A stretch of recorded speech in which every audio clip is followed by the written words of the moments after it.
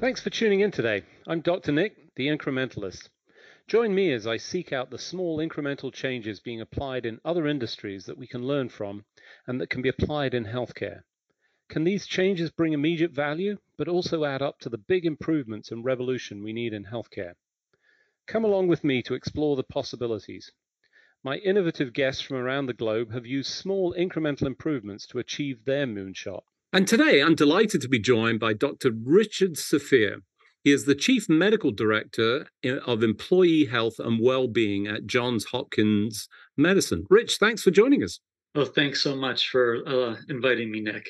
So, as I do with all my guests, I like to get a little bit of context. You're a physician, clearly. You've got an unusual career, certainly based on the title that you have. Tell us a little bit about your journey to this point in your career and some of the key points that have contributed to where you are now, if you would. Absolutely. I was trained as a family doctor, but before going to medical school, I got my degree in nutrition. And I think that really You were the one doctor that got that? Just I've actually met like six people in my life in my career Wow. in my cohort about 30 years ago who studied Wow. the same. Yeah. Yeah. But it really influenced my trajectory because I realized after a year of practicing, I'm like, this is crazy. 90% of the people I'm seeing, if they were better skilled in how to make healthier choices and less stressed, they wouldn't need to see me. So I figured there had to be a way I could leverage my undergraduate education. And I came across some articles about what employers were doing to support the health and well-being of their workforce. And I'm like, that's where I think I need to be because I'm seeing patients for 15 minutes and my patients are in their workplace for 2,000 hours a year. So I think we got things backward a little bit about who's having the most impact on health and well-being. And Nick, it wasn't a straight line. I had three jobs between private practice as a family doctor and now the chief medical director of employee health and well-being at Johns Hopkins Medicine. So it's interesting you bring up nutrition because that sort of it's a recurring theme, certainly in some of the discussions I have with other clinicians, with patients. It's cited as, gosh, I got a 1 hour lecture in the whole of medical school, and that was it. Kind of, it's a terrible failure, and yet, as you rightly point out, all of that contribution and you've now sort of morphed that into let's focus on the employer aspect of that Mm-hmm. and how they essentially hold the attention of their employees because they have them for such a long period of time. Tell us a little bit about the journey and some of the things that you've discovered along the way there. Yeah, I mean, the employer certainly sets the tone, the policies, the resources, everything about the individual's workday. And since we spend most of our waking hours working, this is a big deal. So, Nick, I went through academics after private practice. Then I ran an occupational medicine office. And then I was a medical director overseeing prevention at one of the Blue Cross Blue Shield plans. And in that role, I helped advise 1.3 million lives who were working for large employers. And so each of these pieces influenced my education and skill set to get me prepared for my role at Johns Hopkins. So I've seen healthcare from a private practitioner, from an academician, from a occupational health lens, and as the on the side of the insurer. And so it's a very complicated picture, puzzle, let's say, that too often is simplified by an employer to a contract with a workplace wellness vendor. And I think, unfortunately, because so many employers have had unproductive experiences with these wellness companies, that many of them don't believe that they have a chance of possibly playing a positive role in the health and well-being of the workforce. So I've got to be frank. As I listen to employers and their care and concern for employees, not to be mean about this, but ultimately they're employees, and they think about them as resources. They want the maximum productivity, and there's this balancing act with, well, if I keep them healthy, then they can be more productive. But that almost feels a little bit counter to the sort of concept of wellness and health. How do you see them balancing it? I mean, are they truly genuinely thinking about employees I'm sure there are, but I also feel like there are others that are not. Where do you strike the balance in all of that? Sure. And let's just start out by acknowledging that just as there are some good doctors and some not so good doctors, there are some more informed and enlightened leaders and Mm, some less informed and enlightened. And so, I mean, the enlightened ones probably understood prior to the pandemic that in order to have a healthy and productive workforce, there needed to be not only health in the sense of biologically healthy, but also mentally well and socially well. Because without these different aspects of well being, we're not at our best. And so, Nick, I would say that the pandemic really accelerated the interest mm. in a genuine understanding about how these healthcare employers were going to support the health and well-being of their workforce, and not only to keep them from getting COVID. It really became almost an arms race of attrition. We are losing employees left and right. And how are we going to not only attract new talent, but keep the talent? Because all the other healthcare organizations around us are in the same dilemma. The Mm. workforce options are shrinking. And so I think that there has had to be, healthcare employers have been forced into a position to recognize and embrace the idea of what true well being is. Yeah, and to be clear, I didn't want to cast shade on everybody. I think you're right. There's always good and bad, and I think I always come at this with the principle of 99% of the population is trying to do the right thing. Yeah. Sometimes they end up doing the wrong thing, not intentionally, or partly through the incentives, the misaligned incentives. Yeah. There are challenges there.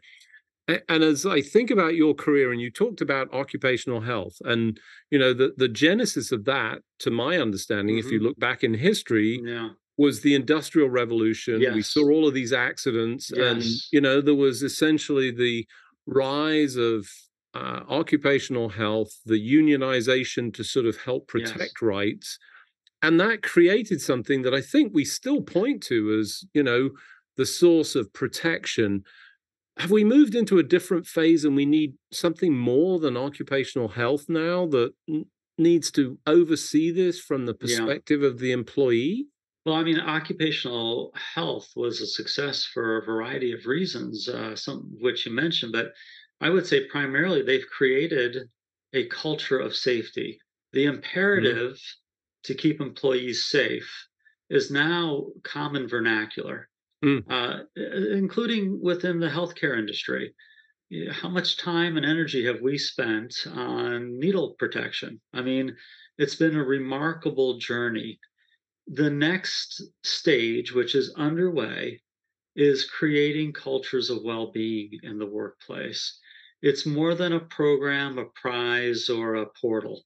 It is about a culture, the shared beliefs, behaviors, and attitudes of an organization that all point towards supporting employee well being.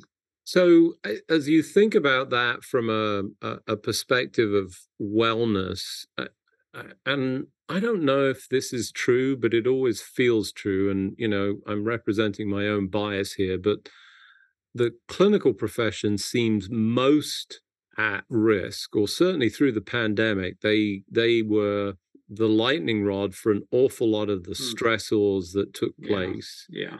We see it. I've seen it in my own career. Yeah. It is a continuing unraveling tragedy. And I can tell you through personal experience now, through the eyes of, new medical graduates, it has not improved. If anything, it's gotten worse for a number of reasons. Yeah. So we're not doing a good job. No. Or is that just isolated and we are doing, to your point of the good and the bad? Is there good somewhere that we can point to and say, let's replicate that? Well, Nick, I hope we're at an inflection point and we're seeing the lowest moment right now. Because if we're not, our country's in worse trouble than we want to imagine.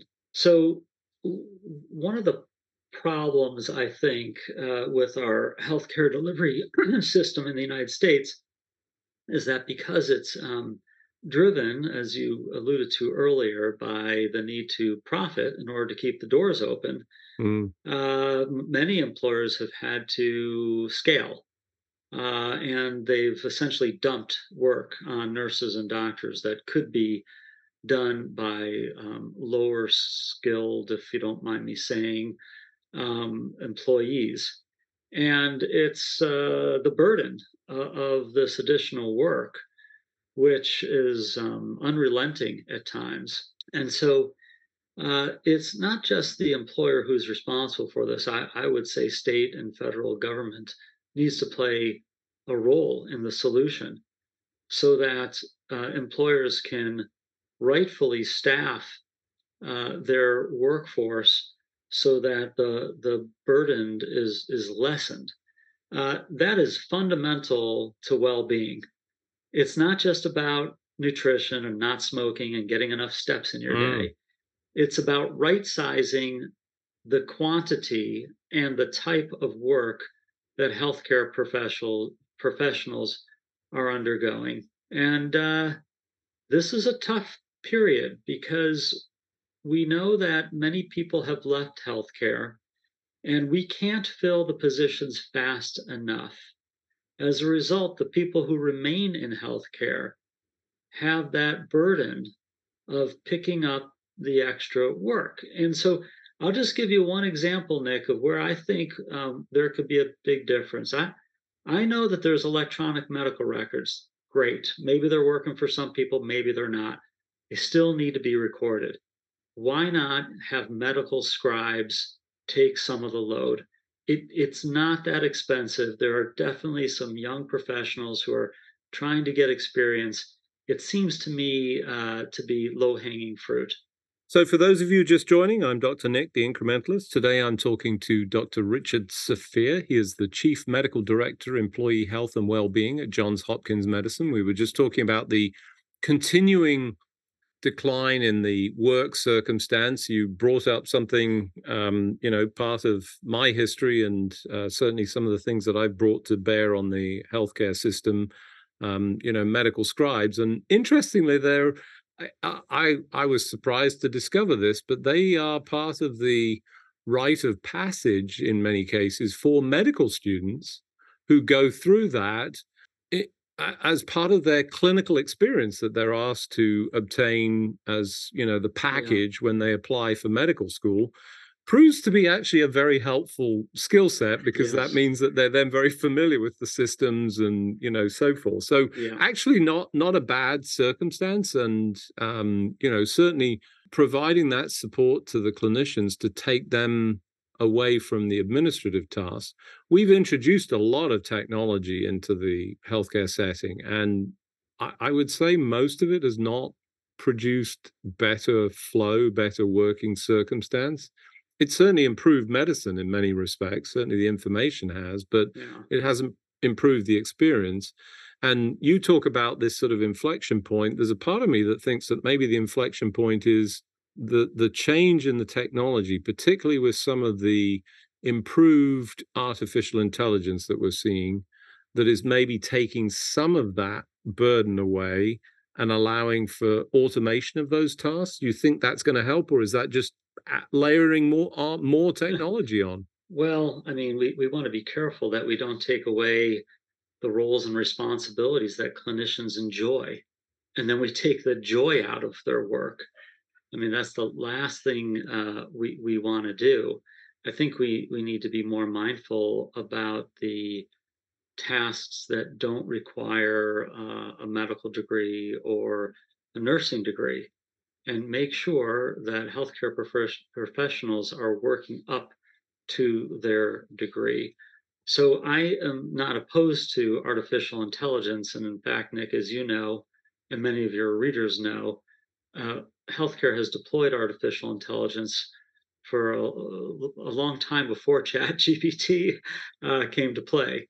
But I don't think that that's where we're going to get the biggest bang for our well-being buck. So, as you think about this, you've obviously, you've been persistent in sort of trying to address this problem, creating a happier, healthier, more resilient workforce. I think Yeah, that's something that we all sort of strive for. The question I have is, what have you seen that's successful? What are the yeah, things that work to allow the joy of medicine, which I know is a campaign. I'm sure it probably still exists at Johns Hopkins. yeah, yeah, I would have called it an oxymoron. I've got to be frank, and I think that's a terrible thing to say, yeah. It is. It but is. it should be, Yeah. because that's why I went into Right, medicine. I'm right, right, certain it's the reason you right, went into right. it, but we Yeah, sucked it out. right. How do you get it back? Yeah. So first, I'll say that I'm going to give some ideas, Nick, but the few ideas I will give you are really short of a comprehensive roadmap, which I'd like to share with you at Mm, some point. But just a few ideas.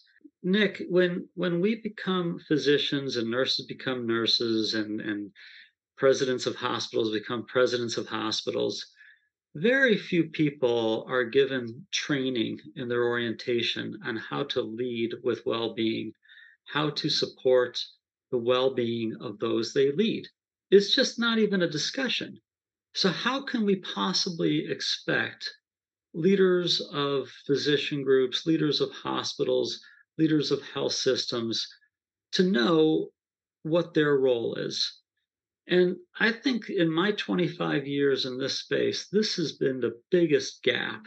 This is why I wrote A Cure for the Common Company, because I wanted to help leaders of organizations, regardless of industry, as well as human resource professionals, know what they can do. Because, Nick, folks like myself and my team, we can't do this alone. mm, And so we have 5 different training programs at Johns Hopkins Medicine for leaders at all different levels. Some of them are 10 minutes, some of them are hours, some of them are voluntary, and some of them are mandatory. Some are in person, and some are remote virtual. And this is purposeful, Nick, because different types of leaders have different needs. mm. And leaders are busy. We know that. And yet, if we don't help train leaders to know their role, they will be running on the proverbial treadmill, because every time another employee leaves the organization, it just increases the load for the people who remain. So at some point, we have to slow down and invest so that we can reap the dividends of that happier, healthier, and more resilient workforce. So we're not dealing with the turnovers. That I would say is obviously came to me first when you asked the question. I got some other ideas, but I'll pause there. So I think it reminds me a little bit of medicine, and I imagine you probably had a similar experience of see one, do one, teach one, Hmm. which It's was not a what I little bit thought at you the were going to deep end. say. Yeah, that's one thing. But I was thinking, when you're going through training, you got this big pecking order, right? And there's no questioning, the top of the pecking order. And the Hmm. pecking, the head pecker doesn't project him or herself as really caring about what you think. Mm, That's a problem. mm. That's a culture problem. And it doesn't mean that we can't get the work done if the leader shows some care, but we've lost some of the human part that most employees, whether you're a nurse, doctor, an IT worker, or food service worker, we all have some basic human needs. And one of that is to be respected and be on the receiving end of some caring every now and then. Yeah, it sort of brings me back to one of the things that we did in medical school that I don't know has been repeated, but it was the most humbling experience I had as a medical student. I had to be Hmm. a patient for a day. Yeah. It's good. And I spent a day on a gurney in chairs being moved from ward to radiology. Yeah. And there is nothing more just demeaning, quite frankly, than lying on a bed that's being wheeled through a corridor with all this activity going on and nobody paying any attention to you, and you feeling like, essentially, I can't describe it any other more eloquently than a piece of meat. And it changed my perspective on the experience I tried to deliver. I don't see it as much, and I feel like everybody in healthcare needs to go through that, not just clinical, but all the way through the top. And I've seen that. I've seen that with presidents and CEOs, but it's rarer. Well, I think that is a great exercise if we're trying to better understand the employee experience. I'm sorry, the patient experience. But what I would also add, Nick, is wouldn't it be great if leaders took their turn at being an undercover boss and that they assumed the role of different types of employees in their organization? Now, the pandemic created a great and hopefully unique and one-time only opportunity for this. I know this, this is what we did at Johns Hopkins Medicine. We had employees who had COVID. They needed to stay home. That accentuated our challenge for staffing. And so different people pitched in different ways. Nick, I took a turn with patient transport. I took a turn in food services. I took a turn for environmental services. And so did the other people on my team, and so did other people who had administrative roles. And this is what I learned in occupational medicine when I was running an occupational medicine office for almost 4 years. You need to walk in the shoes of the employees to truly know their health and well-being needs. And I don't think that's done enough. Yeah, it really resonates with me because when I was a medical student, I did that. I worked in the portering department. I worked in the security department. I worked on the switchboard, and it served me so well when I was practicing because I had just wonderful relationships as well as true understanding. But I hadn't thought about it in those terms. I do use the sort of terminology "walk a day in the shoes," and I think it reflects the other way. I think that's important to understand. We're close to time. If you would tell us, where can people learn more about this? Nick, I have created a richardsafir.com website that includes my blogs, some videos, and other resources. And one day, Nick, I'll also have a link to this podcast. So I hope you'll visit me there or on LinkedIn, and I certainly hope that people will check out the book, A Cure for the Common Company. So we'll definitely put that in the materials that go out with the podcast, and the associated blog post will link to that. As we close out, what I'm struck by is we saw this inflection point, I think, with the pandemic. It as you described it, it accelerated. Things were certainly on the move. It sort of pushed people over the edge. It's interesting you talked about that, your pandemic experience and doing all of those things. Hadn't even occurred to me, but I did. I was there too in some other areas.